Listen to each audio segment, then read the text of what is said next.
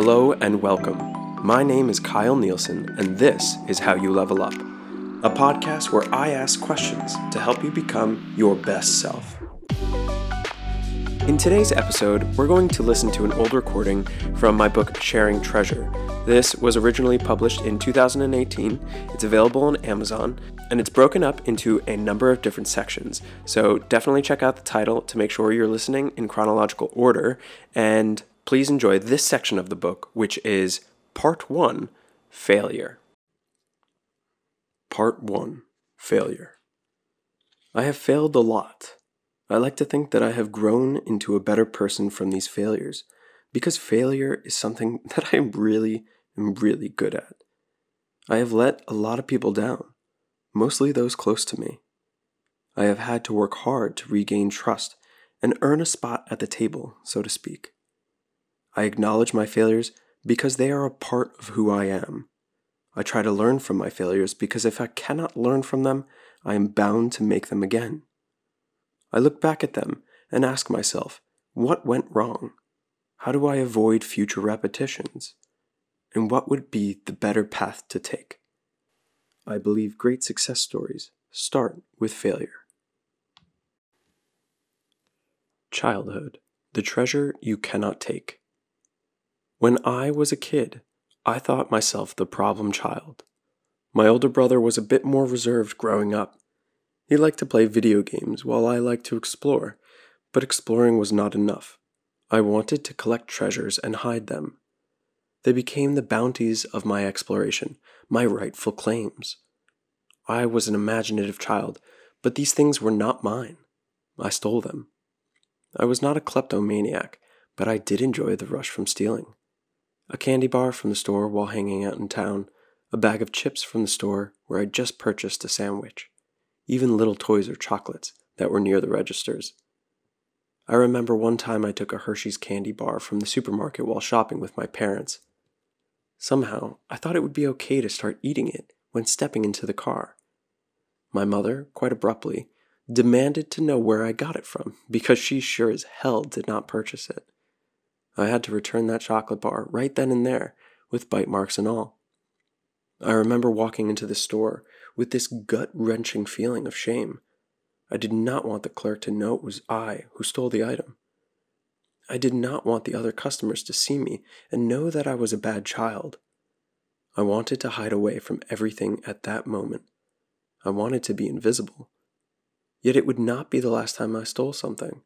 It was simply the first time I was caught. One time, while visiting my grandparents' home in Teaneck, I found a $50 bill on the floor of my mother's old room, beneath her old dresser. Wanting it for myself for no reason at all, I took the bill and hid it beneath my dresser. I thought it was a novel hiding spot for treasures at the time, but really, monkey see, monkey do. Where I had found the bill is the exact place I put it in my own room. My mom saw me on the floor when I was taking it from my grandparents' house and found the bill in my what would have been a super secret hiding spot in my own room. It seems every mother has that weird ability and intuition to know about their children even when there is seemingly no plausible way they should. The bill was returned. When I gave it back to my grandmother, she drew a picture for me which illustrated an idea. My grandmother was going to give what she had to her children, my mother. And in turn, my mother would give me her things when the time was right. So in fact, I had stolen from myself. It was hard to understand the effects caused by stealing until someone steals from you. When I was a child, I used to collect the gold president coins and state-printed quarters. My uncle turned me onto it. He even gave me a couple to start off. It was a way for us to connect.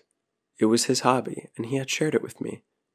I liked seeing the different prints of each state on the quarter and the different prints on the dollar coins. One day, I had my friend Arthur come over for a play date, and I wanted to show him the coins. We also happened to be playing with gold chocolate coins, as it was around Hanukkah. Golden Sacagawea dollar coins and golden chocolate coins. Weird coincidence. We agreed he was going to take some of the chocolate coins that he had won while playing dreidel because they were delicious. When he was leaving, I wanted to put the president coins away and asked him where we had them last. He told me the couch. I said thanks and goodbye. When he left, I went over to the couch and only saw chocolate coins. Where did the Sacagawea dollar coins go? I became increasingly nervous as my search around the room grew to the whole house. The dollar coins were gone. I concluded that my friend had taken them, but he was a friend, so he would return them once I questioned him.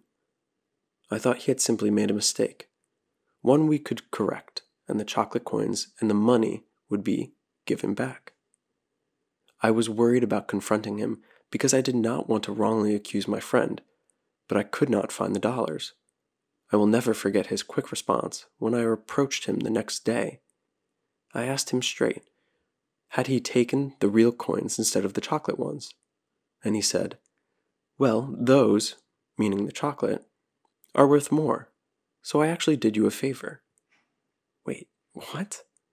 He not only stole from me, and in turn my family, but then he had the nerve to tell me he was doing me a favor? I wanted to punch him so badly. Little old me, getting furious. I am happy he moved away while we were still in elementary school. I do not know what our relationship would have been had we continued to live around one another growing up.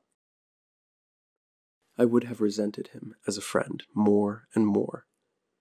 This was not the only time he had stolen from me, but it is the most notable. My semi-cool collection of basketball cards was also stolen from middle school class. The town had 4 different elementary schools that all joined together in middle school for 6th grade.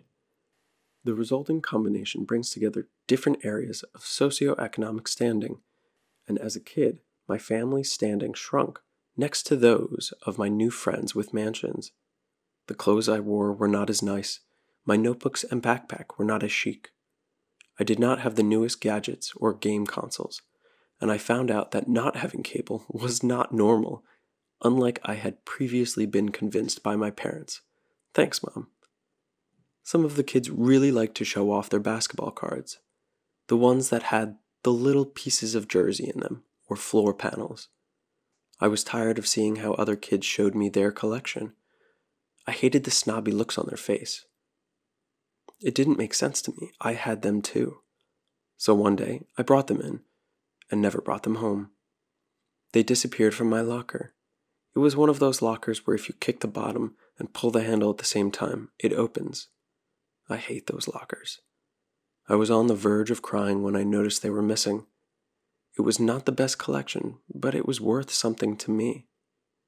I did not like that I tried to compare myself to the other kids, because the result was that I lost what I cared about.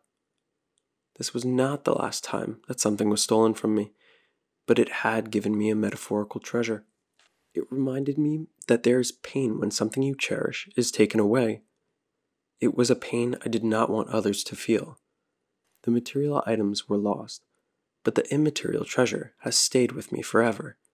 A treasure born from thievery. This was a treasure that can never be stolen.